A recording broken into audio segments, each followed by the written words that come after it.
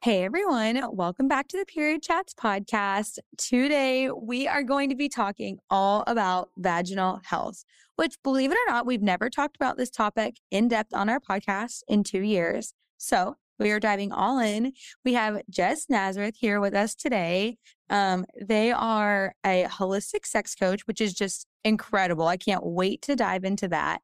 And then additionally, in training to be a naturopathic doctor, which a lot of you who listen know we've had amazing naturopaths on. I'm a big believer in naturopathic medicine, but I'm going to hand it over to Jess and you can introduce yourself and just tell us a little bit about how you ended up here in this space. Yeah, awesome. Thank you so much for having me first and foremost. I'm so excited to be here. Spreading awareness about our bodies is something that I'm super passionate about. So any opportunity to do that is essential. I'm Jess, like you mentioned. I use she, her pronouns, and I am a holistic sex coach as well as a soon-to-be naturopathic doctor come spring, as long as all of my licensing exams go well. And so I have come into this field. I started back in my undergrad with health sciences, and I ended up delving into a little bit more of holistic medicine. It's kind of been something that I've grown up with, which I'm really grateful for that. A lot of people end up delving into holistic medicine a little bit later in their life. I actually was 2 years old and dealing with traditional Chinese medicine and holistic nutrition and things like that from a young age with my family. So that's always been something that's been a passion of mine as I got into high school and started dealing with my own hormonal concerns. I do have a diagnosis of PCOS. So for those who don't know, polycystic ovarian syndrome. And holistic medicine, specifically naturopathic medicine, has given me so much relief with my symptoms, but also just making sure that I'm menstruating on time and cycling and feeling good in my body. So once I got out of university, I knew that naturopathic medicine was where I wanted to go. So I practiced, I studied here in Toronto at CCNM, and it just finished the program last year. It's a combination of your biomedical sciences, so we know how to diagnose and things like that. But then we combine both pharmaceutical sciences, but also herbal medicine. We have traditional Chinese medicine, nutrition, counseling.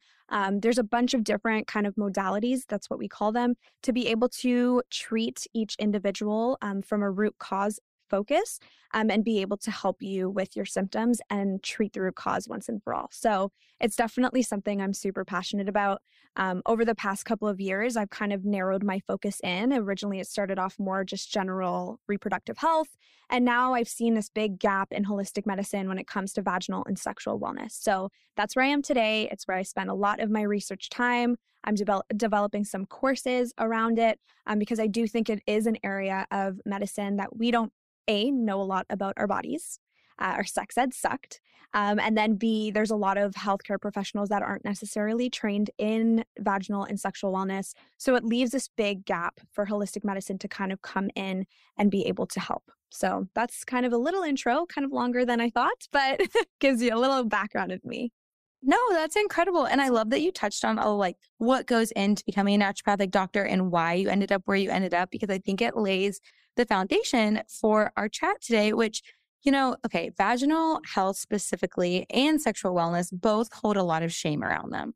A lot of people feel a lot of shame around smells, looks, everything. So let's just dive in and talk about, why is vaginal health important? Because I didn't realize that the vagina and the vulva were their whole own, you know, what's the right even word? Like their whole own microorganism, Yeah, almost like your own system.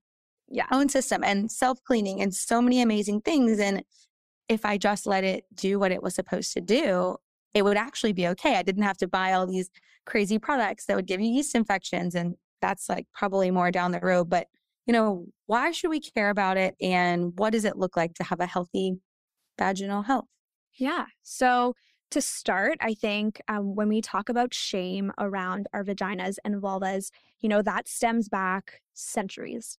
And so something I actually came across over the last few weeks as I was creating my vaginal health course is where vaginal hygiene, and I put hygiene in quotations because it does kind of perpetuate that shame that we need to take extra care of our vaginas and vulvas when in reality they are self-cleaning and there's a lot less is more in these in a lot of these situations.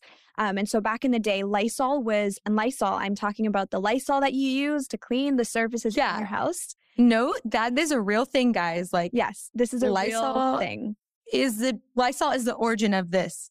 Yes. Lysol was recommended to people, specifically they targeted people who identified as women, to use as feminine hygiene products now this is a big thing, to prevent their husbands from leaving them, to prevent their husbands from cheating on them, to prevent their husbands blah, blah, blah. It was this type of shame that started. And this was... Excuse me? Yes. There is tons of photos. Like you could just search up Lysol vaginal health or vaginal hygiene ads, and you will see it everywhere. It is honestly appalling. So when we think about where, the generations before us came from, and we think of now, there's not a whole lot of difference. So right now we have feminine hygiene industries like Vagisil and other companies really perpetuating similar notions. And it may not be right up in your face saying your husband will leave you or your partner will leave you, but rather it's odor reducing, odor enhancing, how to smell like roses and flowers. And this is just not the right message that we should be sending to those with vulvas, especially to teenagers, people who are just learning about their bodies. This is such a harmful narrative. So for me, a really big part of vaginal health is just being in tune with your body, learning about your body, knowing what's normal, and knowing when your body is telling you that something is wrong. Because a lot of the times what we've been feeling has been abnormal. For example, discharge, which is a very normal thing. A lot of people feel like it's abnormal. I watched an interview where there was, there's a lot of funny interviews going around where women are interviewing men and asking them about, reproductive health, specifically around the vagina and vulva and menstruation.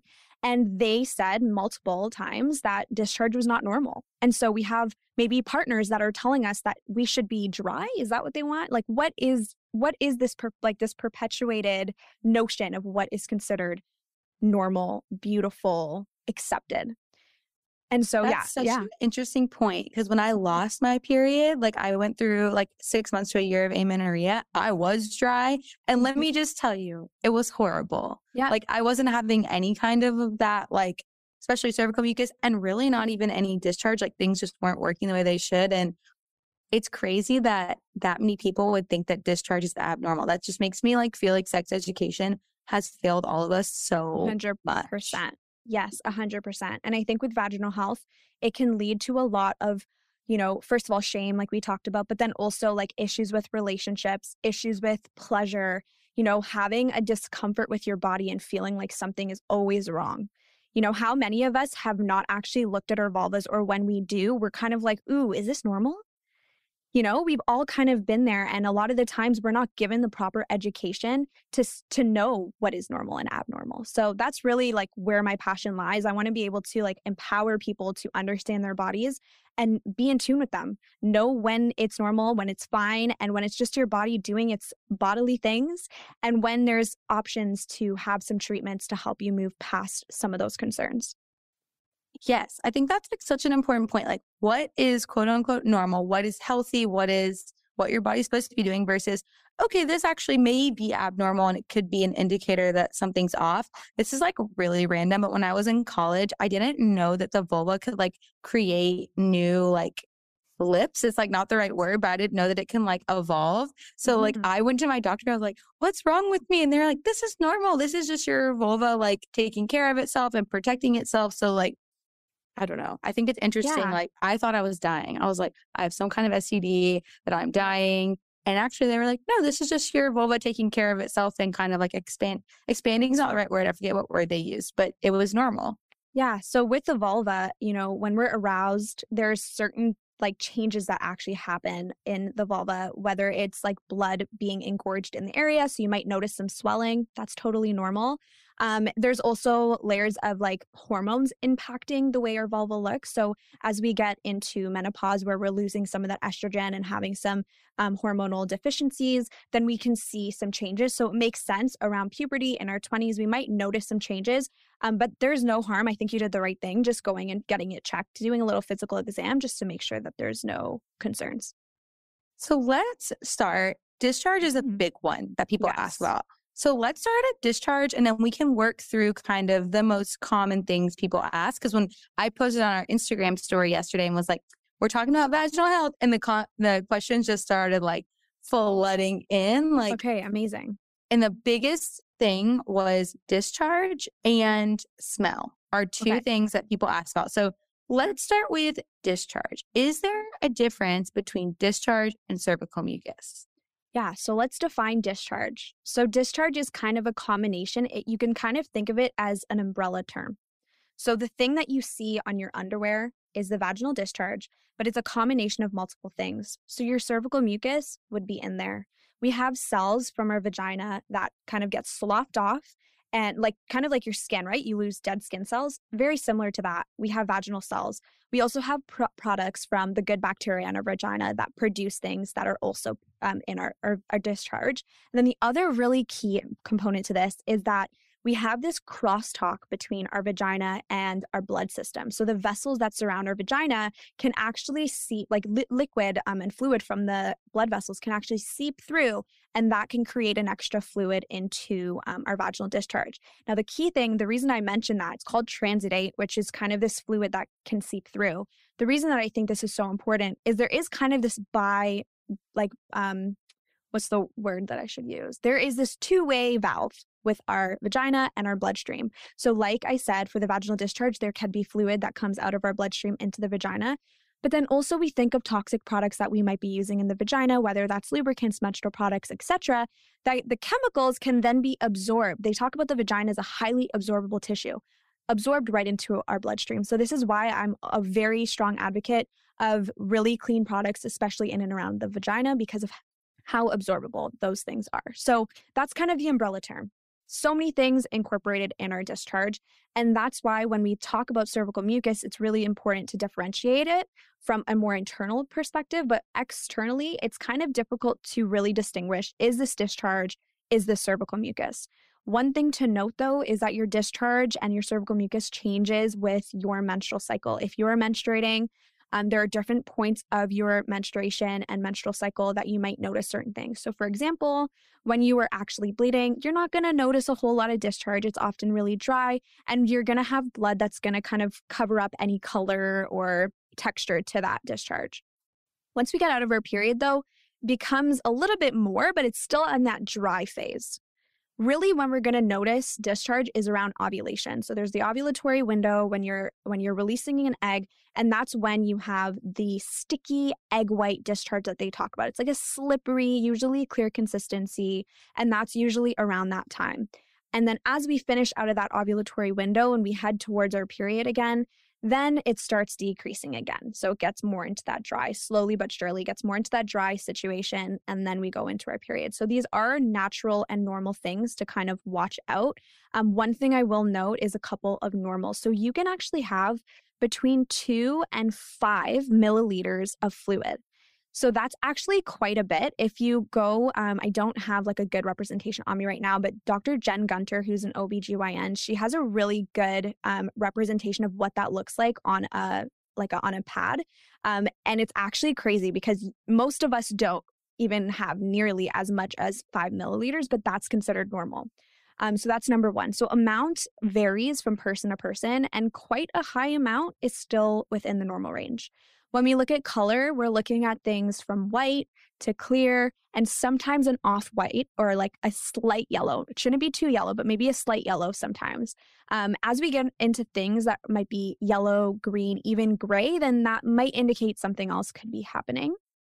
Texture, again, changes throughout your menstrual cycle.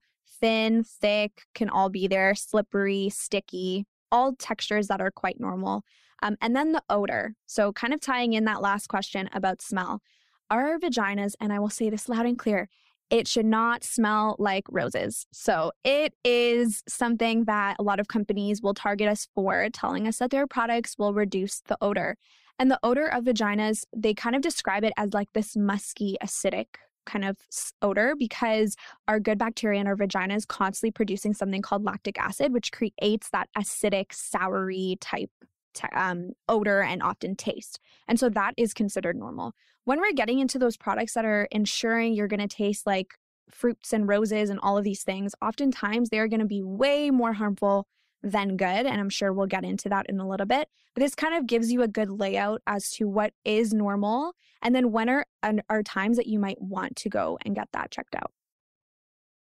Yeah, I think that is like an amazing foundation of like, here are the key things you need to know. And then it is frustrating. I actually did know about that Lysol ad. I like did it. I was doing research on it and people were douching with Lysol and like Yeah. a couple of people died. Like it was like a Yeah. real thing. And so I think touching on like it's normal to have a lot of discharge. It's normal to not have a ton. Like normal is different for each person. But big change is what you want to look for, like exactly like you said. So that color, a big change in smell. But let's actually just go ahead and jump into why those products can be more harmful. Because I remember in college, I lived on like a hall with like a bunch of other girls, and me and another girl were like, no, we just use like water and light soap. And everybody was like, ew, you guys are so gross. That's disgusting. And then now that we're all adults, my friends are like, oh, yeah, actually, we shouldn't have been That using makes all of that sense. stuff because now I got a bunch of yeast infections and UTIs in college and it sucked. And so let's talk about kind of why those products are harmful and maybe even some safe alternatives or how you recommend washing. Yeah, for sure. Just really quickly on that last point around normals and abnormals, I want to just point out a couple things. So number one, like we said, changes are important to note. But number two, if symptoms are bothering you, then you can go get that checked out and make sure nothing's going on. So like if you're not producing enough vaginal discharge or vaginal lubrication and it's impacting your sex or impacting just comfort in that area, talk to a doctor or healthcare provider that can help you through that. If you do have an odor and it's all of a sudden really strong or you're noticing that there's different changes, talk to your doctor. There's no harm in having a healthcare practitioner or practitioners. I like having a team of practitioners that are going to work with you and make sure that you are comfortable, confident, and feeling good in various areas of your life. So I just wanted to quickly say that before we jump into this next part. So in terms of products, so currently we have a lot of products. There are multiple ingredients that I don't love, to be honest. Number one is glycerin. This is found a lot of the times in our lubricants. Most of us will probably, I will give you a second to just grab it. And this is going to be something that is in most lubricants. Unfortunately, there is actually research, which if you think about it, just because there isn't research, it doesn't mean that it's not a problem, but there actually is research to show how glycerin can impact our good bacteria in the vagina. So decreasing what's called lactobacillus, which is the good, healthy bacteria that helps maintain our vaginal health and also prevents any bacterial infections. So we have that. We also have an issue with our vaginal pH when we use glycerin products internally. And so both of those things can make us more prone to bacterial infections. Another thing like fragrances. Those are really common in sprays, perfumes, washes, different things that can be used to quote unquote help with odor. The problem with fragrances is it's basically just an umbrella term for chemicals. There's no specific way that these companies have to regulate the fragrances that they put into these products. And so from that sense, like although there's not a ton of research on it, there is very clear indicators that they can cause irritations, allergies, and other issues to our vaginal health. So those are a couple of them. There's a whole lot of others. I can probably talk for 2 hours just on this topic.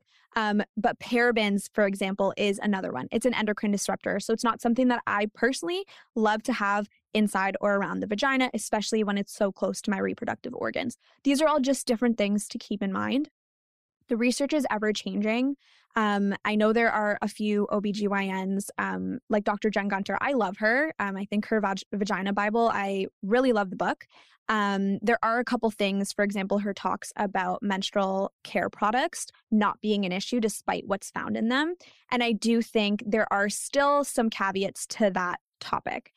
There are conversations about bleach being used in these products, fragrances being used in these products, and a bunch of different chemicals that can cause inflammation and issues with our reproductive organs. So it's just something to keep in mind. Even though the research isn't super strong, it's kind of a tough area for them to do research. It's always kind of been with reproductive healthcare for women and people with vulvas. We are really lacking, unfortunately. So it's something to just kind of keep an eye out for as it evolves. But those are just some general ones. Again, like if you're not following me on Instagram, this is something I talk about a lot. So that's something that I will continue to post just to make sure you're informed and can make some good decisions about products you're purchasing. 10 out of 10 recommend following Jess on Instagram because that's actually how I found her to come on the podcast. And I was like, oh my gosh, everything she posts is just like amazing. I was Googling my lube while we were talking to like check it out. And I think mine's actually pretty good. But I mean, there's some things maybe like has stevia in it, which I didn't realize. Which I don't know. There's not a whole lot of research. I would like in terms of sugars, like we don't really love putting sugars in and around the vagina just because of its impact on yeast and things like that. Bacteria love sugar. But yeah, I would have to look at the products. Like that's honestly been such a struggle for me to actually create a list of ones that I quote unquote approve. It's been really tough because there are so many ingredients that people put in there that either doesn't have research or has really like small amount of research or evidence that I'm kind of iffy about. But then there's not really a better option. So really creating this like best case scenario given the options that are out there. I mean, ideally one day I will create my own lubricant and I will keep you all posted when that happens. When that happens, we will tell everybody. Yeah. No, stevia, it has some other I'll send it to you after the podcast, but it has some other things in it. The stevia was just the one that I was like, that's interesting.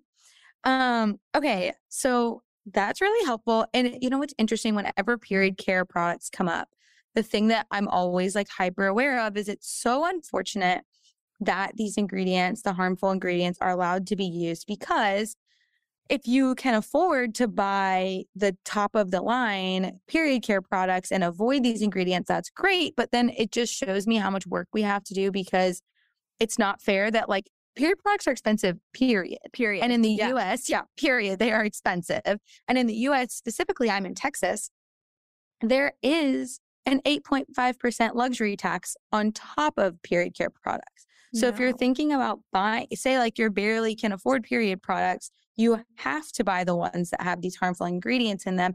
And then you're being taxed on top of that. That's insane. It's insane. And these ingredients just need to be not allowed to be put in these products. So that's like probably a whole other episode. It's just we can lobby it.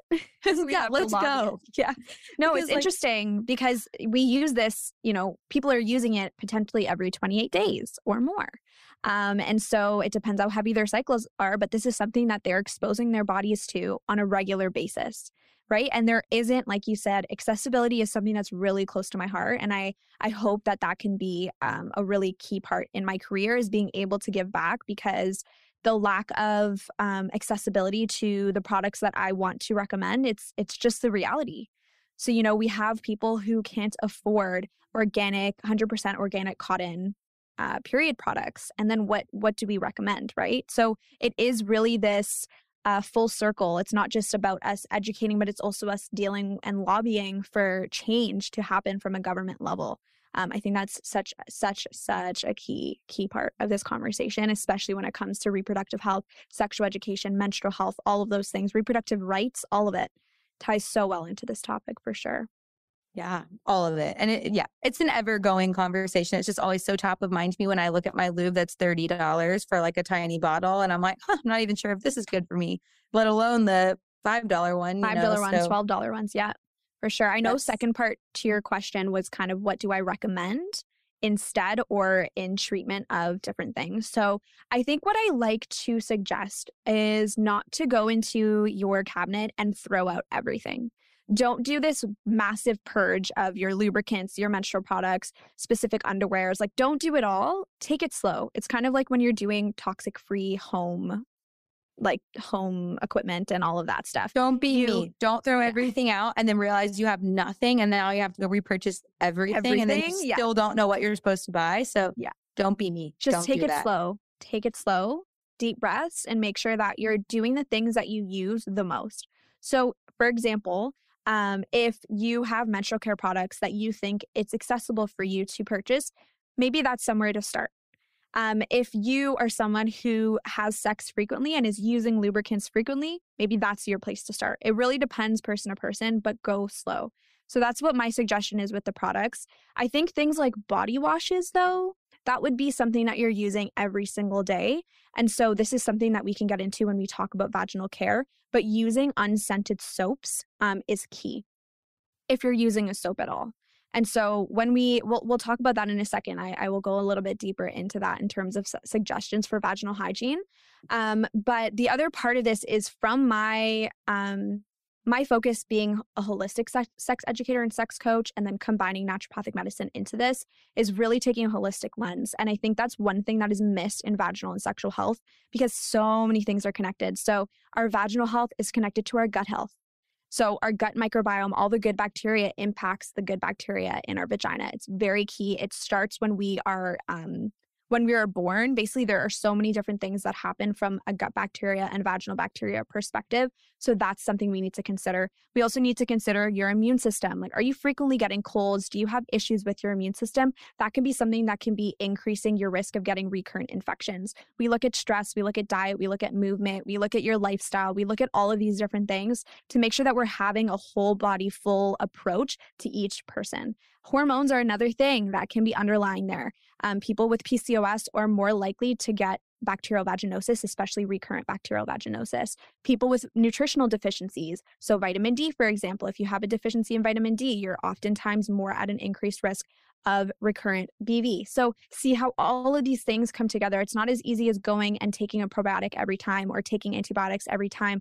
It really needs this full body approach to prevent recurrent infections, to prevent your symptoms, and make sure that you're comfortable and confident with your sexual and vaginal health. So that's kind of the approach that I would take moving forward with vaginal health treatments. Okay, we can all stop listening and go home now. That was like the best thing that we've had in a long, that is just I think that's the gist of this that's so important is even everything I know, I still always thought of my vagina and vulva as this separate part of me. So you're so right that it starts at birth, which is crazy and so cool. And then, we nurture that through the entirety of our lives. And it is about food. It is about movement. It is about, even stress. When I was going through my eating disorder recovery, I constantly had yeast infections and BV because my body just couldn't keep up. It just couldn't take care of itself.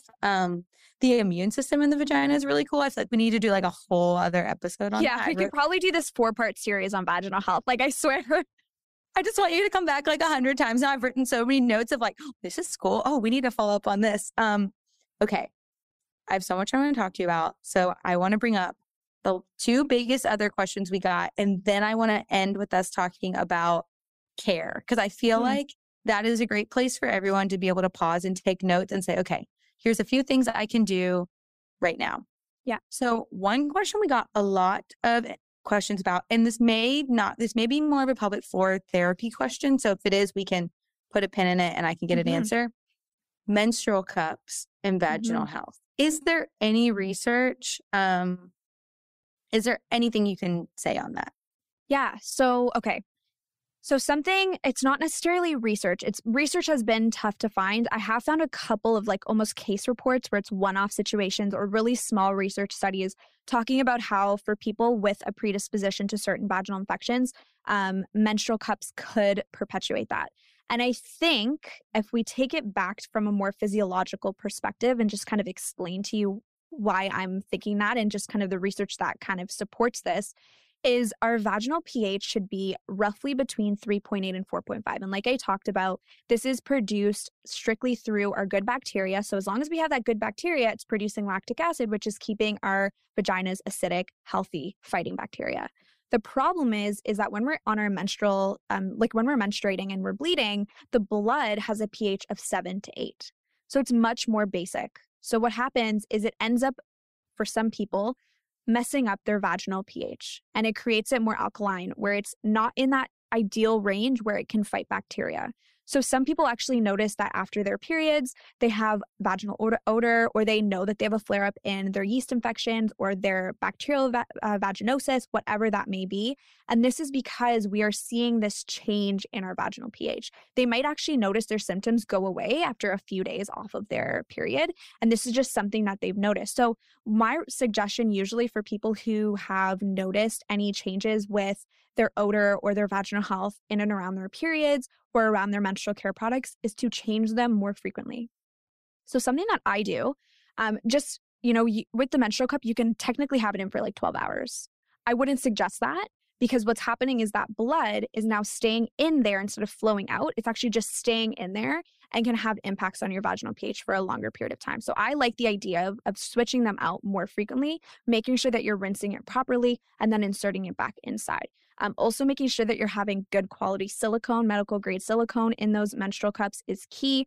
I don't personally like the ones that are dyed, like these menstrual cups that are pink and purple. I don't love it. I don't know what they've dyed it with, but I just personally like the straight silicone.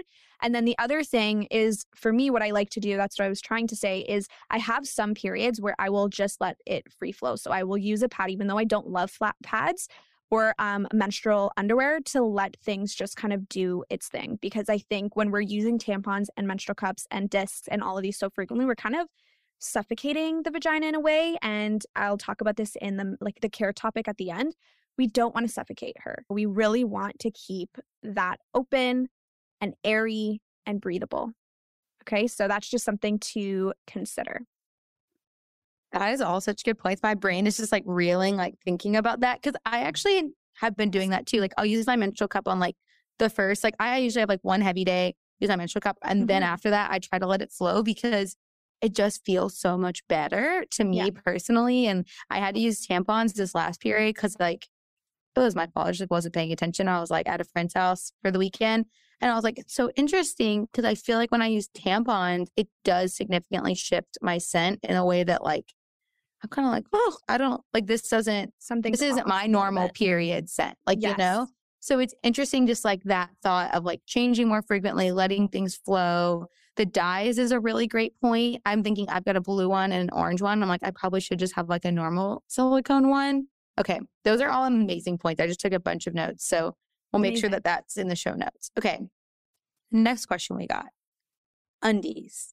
Yes. Which maybe this can lead us into the care piece. Cause I know that that's probably going to be like our big, like important takeaways piece. So underwear, this is something I never thought about until one of my friends had recurrent UTIs and she was told to change her underwear and it made like a world of difference for her.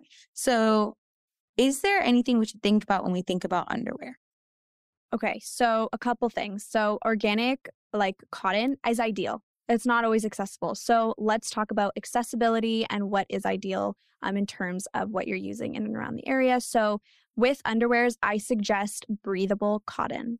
So a lot of these like sexy underwears, they have lace, they have polyester, they have spandex. It's not ideal because like I talked about, we don't want to suffocate the vagina or the vulva. So we want to let it breathe. And so something to consider is not just, some people say, how do I explain it? On the inside part of the underwear where it's like the gusset. The gusset, that is the word. Yes, the gusset. The triangle that touches your vulva. This is usually cotton in most underwears. So people think, okay, well, that part's touching my vulva, so everything's fine. But the problem is the rest of the underwear might be spandexy. And so then it's very tight on the vulva. And this is something that I would suggest to avoid, especially for long periods. Obviously, if you're just in a mood to like put some sexy panties on and like, if it's a short period, I'm not concerned about it. When you're spending all day in the underwear, going to the gym, we are going to want something that is more breathable. So something that is all around cotton would be ideal. You can kind of feel the difference when you put on stuff that is going to be breathable and then things that are very tight. Those seamless underwears are often very tight. You can tell right away when your vulva or vagina is feeling a little bit uncomfortable or a little bit suffocated. You can tell. So I would avoid those to not wear those throughout the day. Maybe that is something you wear with a specific outfit that requires seamless underwear. It's not something that you're using every day. So that's like one kind of tip. The other side of this is if you are in that range of someone who is producing excess discharge, so in that 4, 5, even 3 milliliter range, I know you can't really measure it, but if you're producing discharge where it's getting onto the underwear, actually hardening, or something that is becoming uncomfortable, where you're feeling that wetness in your underwear, you can just change your underwear a little bit more frequently. There's absolutely no concern with that, no problem with that. I actually love doing that. It just makes me feel more comfortable. And there is also a level of like preventing any excess bacteria buildup or any suffocation, as I said, of the vulva and the vagina. So that's another tip that you can have, just changing your underwear more frequently. Also, the other part is after the gym, after you sweat a lot, this is another piece. You might want to just change your underwear coming back from the gym. Obviously, a lot of us shower, but if you're running, let's say to the gym, then to work, and then you're coming home to shower, bring an extra pair of underwear so that you can change into it and let it breathe. So that is the key. If we're going to quote something, let it breathe. Let your vagina and vulva breathe. It's interesting because I used to definitely be like that sexy underwear gal. And then if anyone frequently listens to the podcast, I know that I have eczema around my bikini line, or I did for a long time. And I had this like crazy experience in college where like I basically felt like I had a yeast infection for 2 years, but it was an autoimmune response, which is like very random and rare. I only wear like very breathable cotton undies now. I put some on the other day that weren't, and I was like, this is torture. Like, yeah, you'll notice it. You'll notice how much better you feel. Like if you're thinking about your underwear throughout the day, that might be a sign like they're not the right undies for you, because like you should basically never feel them. Yeah. It shouldn't be something that you're constantly like tugging with and playing with. Like it should be comfortable. Exactly. Okay. Last piece. We've just had so many good things. We're definitely going to have to do a part 2. There's just too many. There's so many things to talk about. There's too many great things to talk about. Last couple minutes, care.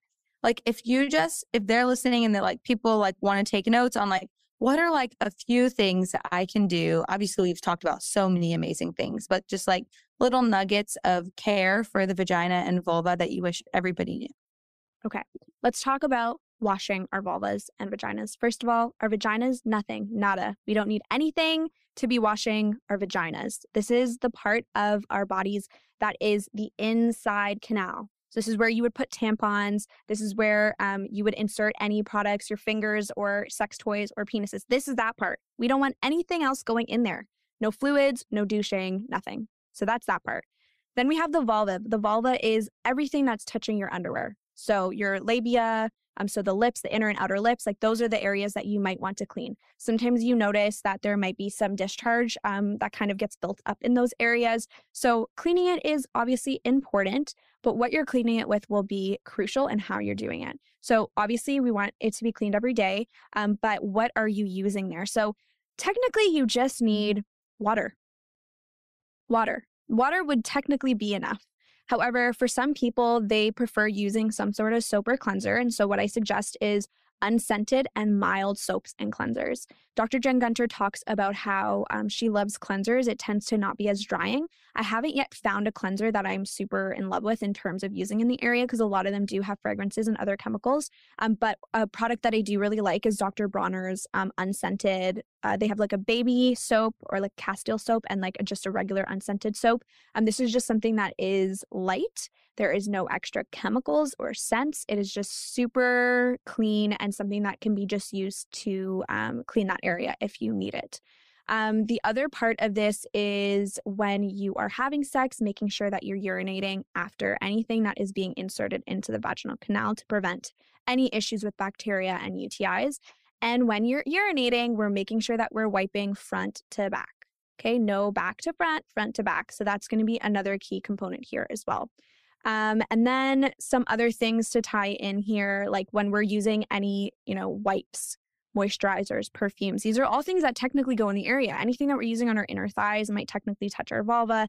These are all things to keep in mind. Those are the same types of products that we're going to want to avoid in terms of fragrances. We don't want that in the area. We don't want anything with like excess sugars, excess smells, anything along those lines we want to avoid. Everything should be kept quite clean. So wipes is another really common question that I get in terms of can I use wipes after sex, or can I use wipes in the middle of the day or when I'm finishing my gym and just like get that over with. So the thing with wipes is most of the time they have very irritating ingredients. And so you might notice excess drying and excess irritation, maybe allergies, maybe some redness in the area because you're using certain wipes. So there's like a few brands that might be better. Like Water Wipes is one of them. It's strictly water and grapefruit seed extract is fine. But again, why are we using the wipes? Why are we thinking that we need to have these products handy? Because a lot of the times this really stems back to this idea that our vaginas and vulvas are inherently dirty, which has been something that has been kind of shoved down our throats from years and years and years of shame around this topic. And so if that's the reason, then we really need to reconsider. Obviously, if you go to the gym in the morning and you don't necessarily have access to a shower for a little bit, maybe you do want to use maybe a towel with water and just wipe the area from the sweat. that makes sense. But it's not something you need to be using. Wipes are not something you need to be using every single day. And I think that's the thing. Less is more a lot of the times with vaginal health, and making sure that you're really feeling like confident in your vaginal health care routine will make sure that you're not leading to any other problems in the future. Because the more that you use, the more products that you buy, the perfumes, the soaps, the deodorants, like all of these things that they're trying to sell to us, a lot of the times will cause way more harm than good. Yes, all of that is amazing. And I'm like mentally taking notes. Like, this is so good. I think we're going to have to do another one if you have free time in the new year, because I think there's just Yes, too for much sure. to talk about. But thank you so much for coming on. This episode is just such a wealth of knowledge. And guys, like, seriously, follow Jess on Instagram. It will be linked in our show notes. We'll link some of those posts that kind of go into more detail about things that we talked about today. But, moral of the story, like, our vaginas and vulvas are not dirty. They don't need harmful chemicals to make them worthy or smell good.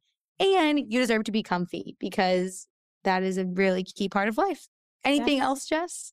No, I do have a free little resource for working through our mindset around vaginal and sexual health. So I can send you a link that you can put in the show notes as well.